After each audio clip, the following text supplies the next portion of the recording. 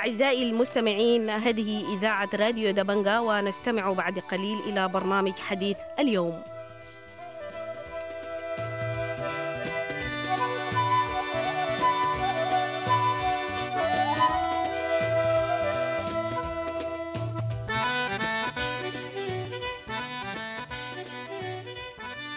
أهلا وسهلا بكم مستمعي راديو دبنقا في كل مكان إلى حلقة جديدة من برنامج حديث اليوم. 5 سنوات مرت منذ انطلاق ثورة ديسمبر عام 2018. شهدت هذه السنوات أحداث كبيرة وتقلبات سياسية عديدة، لعل أبرزها انقلاب 25 من أكتوبر وحرب 15 من أبريل. نستضيف اليوم الأستاذ عمار حمودة، المتحدث باسم قوى الحرية والتغيير، المجلس المركزي في الخارج والقيادي بالتجمع الاتحادي. مرحب بك أستاذ عمار حمودة. أول حاجة شكرا جزيلا لك على الاستجابة للحديث مع راديو دبنقا بمناسبة الذكرى 5 لثورة ديسمبر. سؤالي الأول أستاذ عمار، برأيك لماذا فشلت ثورة ديسمبر حتى الآن على الأقل في تحقيق الأهداف التي كانت مرجوة منها؟ مرحبا بكم، مرحبا براديو دبنقا وجمهوره الكريم. ثورة ديسمبر هي تجليات لنضال طويل جدا ممتد، ولذلك الحكم عليها، وأعجبني الاستدراك أنه حتى الآن الحكم على نجاحها أو فشلها يعتمد على ما تترتب عليه من نظم دستورية جديدة ولو بعد حين. الآن ثورة ديسمبر تم اعتراضها بواسطة الجانب العسكري في نقطتين حاسمتين أفضت إلى تغيير مسارها، أو على الأقل أن تتوقف وتتجمد في نقطة معينة، وهما بداية الانقلاب الذي هو انقلاب على النصوص الدستورية الحاكمة للفترة الانتقالية التي يجب أن يعقبها ذهاب إلى صناديق الاقتراع ومن ثم بناء مؤسسة دولة ديمقراطية. هذا الانقلاب أدخل البلاد في ورطة كبيرة، ثم أدخل المؤسسة العسكرية نفسها في ورطة أكبر حينما دخل في الحرب أو الاقتتال بين الجهات العسكرية.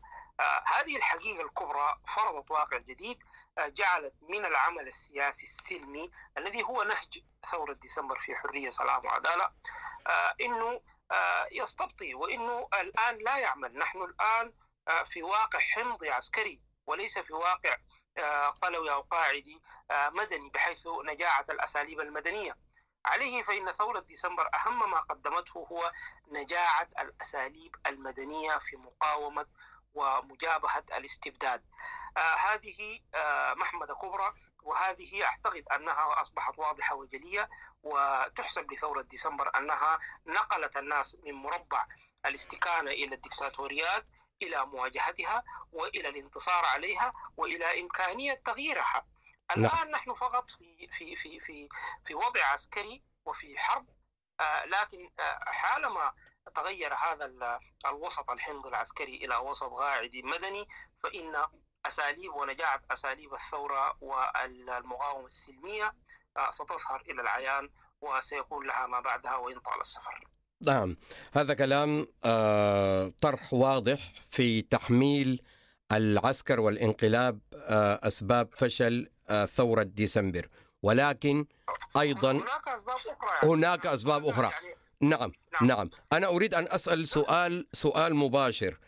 أنتم كقوى حرية وتغيير، ما هو دوركم وحدود مسؤوليتكم عن فشل الثورة حتى الآن؟ قوى الحرية والتغيير قدرها الأساسي أن تقود الثورة وأن تقود الانتقالية اللي هي جزء من الدولة بعد الثورة. وهذا تحول لدى كثير من المتابعين والمراقبين غير السياسيين كان تحولا كبيرا في ذهنيتهم، وربما عني عند البعض التحول من النقيض إلى النقيض. ولكن في بناء الأمم من بعد الثورات يجب أن يكون هناك بناء للدولة، لشكل الدولة. نحن لدينا عداء لشكل الدولة لفترة طويلة جدا متطاولة من الأزمان، رسخت في الأذهان أن النضال وأن أي فعل ضد الوضع الحاكم أيا كان شكله هو النضال بعينه، وهذا أمر فيه شطط كبير جدا. عليه قوى الحرية والتغيير تتحمل أنها لم تضيق الفارق الضخم ما بين التطلعات الكبيرة لثورة ديسمبر والواقع القبيح المرير الذي يعني في بعض الأحيان عدم وجود مؤسسات دولة حتى يعني إنشائها من العدم. هذه الفجوة الكبيرة ما بين الواقع السياسي والواقع العملي والفعلي وما بين التطلعات الكبيرة التي تمت بتضحيات ضخمة جدا منها شهداء ودماء، هذه الفجوة يجب أن تعقلن أو أن توضع في موضعها الصحيح بحيث أننا نقبل أن نتعامل مع الواقع وفي نفس الوقت نسعى إلى تطلعاتنا. ولكن ربما الجنوح إلى أي من الاثنين هو ما أفقدنا التوازن، الجنوح نحو الآمال العراق أن يكون هناك واقع عملي، أو الركون إلى الواقع العملي بأنه ليس بالإمكان خير مما كان، وتناسي الآمال والشعارات العظيمة لثورة ديسمبر. هذا هو المزدوج الذي كان على قوى الحرية والتغيير أن تجسره وأن تقيم الكثير جدا من الفعاليات السياسية الحقيقية التي تسعى نحو ذلك. هذا شيء. هناك أيضا فعل أساسي أستاذ عمار، لأنه يعني وقت المقابلة حتى لا يمتد كثيرا وأنا عندي 3 أسئلة أخرى.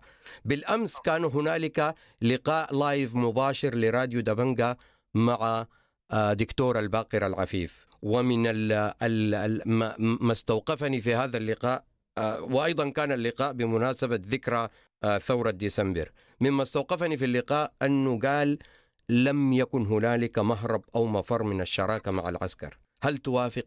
هل كانت هنالك خيارات أخرى غير الشراكة مع الجيش والأجهزة الأمنية؟ من الأفضل لدينا أن تكون هناك مواثيق مكتوبة من أن تكون هناك عدم للمواثيق أو الارتهان أو الارتكان إلى أن ذلك أمر مفروغ منه، بمعنى أننا نعلم أن المهمة الأساسية لأي جيش في العالم هي حماية الدستور وحماية الدولة من أي أطماع خارجية، وأنها بعيدة عن الأمور السياسية. ولكن في حالة أن هناك فترة انتقالية فيها صوت عالي للبندقية، أو أنه يمكن أن يكون فيها صوت عالي للبندقية في ظل عدم وجود، يعني الثورة هذه لم تنتصر لأن لها جيش، الثورة انتصرت لأن لها إرادة سياسية. ولكن الدول أو الكيانات التي تمثل الدول لا تقوم إلا بقوة صلبة، هي قوة عسكرية وقوة شرعية سياسية، قوة يمكن أن يقال عليها قوة ناعمة أو قوة سياسية مدنية ليست فيها الجانب العسكري. نحن نحتاج إلى هذا التكامل إذا أردنا أن نؤسس لدولة.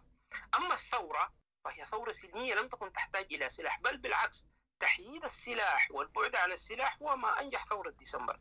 لكن حينما نتحدث عن مهمة انتقال ومن ثم الذهاب إلى دولة ديمقراطية، لابد أن يكون هناك تعريف لوضع العسكر، ومن الأفضل أن يكون مكتوبا. ولذلك فإن هذه الشراكة هي نوع من أنواع تجسير الواقع إلى الوصول إلى وضع طبيعي. وضع طبيعي بمعنى أن كل جهة تمثل مهمتها الأساسية، وكل جهة تعبر فقط عن المانديت بتاعها، بمعنى انه العساكر عساكر والسياسيين سياسيين. نعم، التفويض الممنوح لها، منظمات المجتمع المدني وغيرها. نعم. هذه الامور نعم. الفتره الانتقاليه كانت غير واضحه للكثير، وبالتالي كان هناك غباش. لكن طيب، وجود كل المجموعات هذه الفتره الانتقاليه كان ضروري. طيب، الان لو ركزنا على الحاضر والمستقبل قليلا، مرت 5 سنوات على الثوره، حصل انقلاب وحصلت حرب وحدث ما حدث كما يقولون.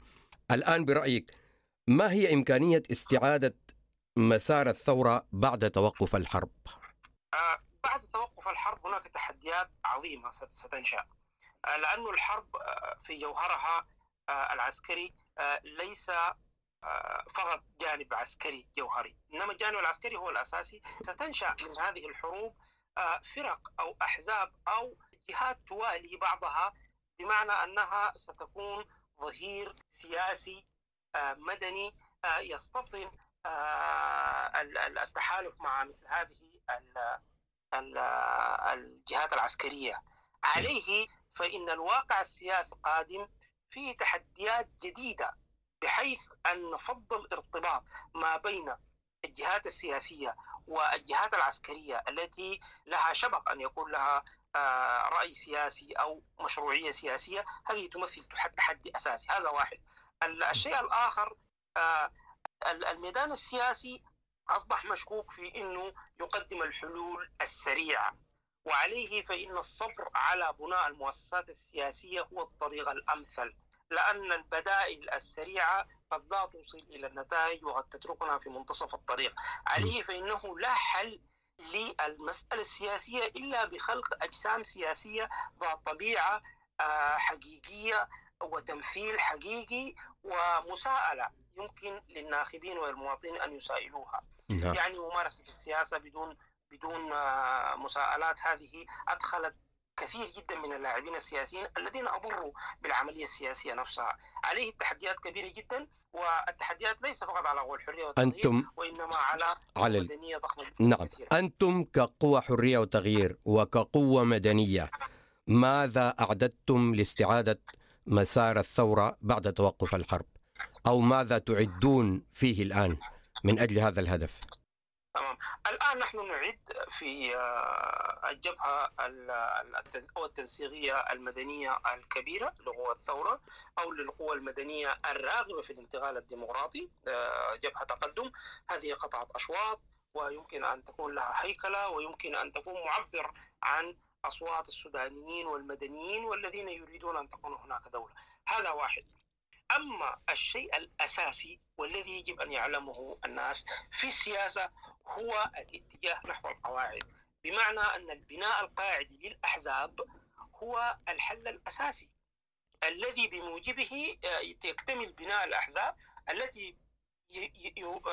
والتي هي بدورها تبني المؤسسات السياسية ويكون لها المشروعية في التمثيل ومشروعية الحكم. ولذلك البناء القاعدي هو الأساس الذي تسعى إليه الأحزاب. على الأقل نحن في حزبنا نتجه نحو البناء القاعدي أكثر من أي حزبكم تعني التجمع الاتحادي. نعم. طيب أستاذ عمار، سؤال أخير وقد يبدو يعني سؤال انصرافي للبعض، لكن يعني عايز وجهة نظرك. اختلف الناس في تحديد بداية الثورة، يوم 19 في عطبرة أم يوم 13 في الدمازين أم يوم 9 في مايرنو؟ كلمة سريعة، ماذا ترى؟ ما أراه هو أن الثورة فعل تراكمي، ولكن تنسب الثورات إلى فعل فارق. ولذلك أرى أن يوم 19 ديسمبر بحرب إدارة المؤتمر الوطني في عطبرة كانت رسالة سياسية بامتياز، كانت عنوان لطي صفحة وبداية صفحة جديدة. ولذلك استحقت هذه اللحظة أن تتوج على أنها ثورة 19 ديسمبر، دون إجحاف لبقية الأيام والشهداء والأماكن التي قدم فيها السودانيون تضحيات، ولكن كانت هذه هي اللقطة الفارقة والتي كانت لها تصوير معنوي كبير. ولذلك 19 ديسمبر أنا أعتقد أنها أوقع ولها رمزية عالية. أستاذ عمار حمودة، الناطق الرسمي باسم قوى الحرية والتغيير في الخارج، شكرا جزيلا لك على صبرك وعلى هذه الإفادات. شكرا لك أستاذ عمار، المتحدث باسم قوى الحرية والتغيير، المجلس المركزي بالخارج والقيادي بالتجمع الاتحادي. وشكرا لكم أيضا أعزائي المستمعين، وإلى اللقاء في حلقة قادمة من برنامج حديث اليوم من راديو دبنقا. في أمان الله.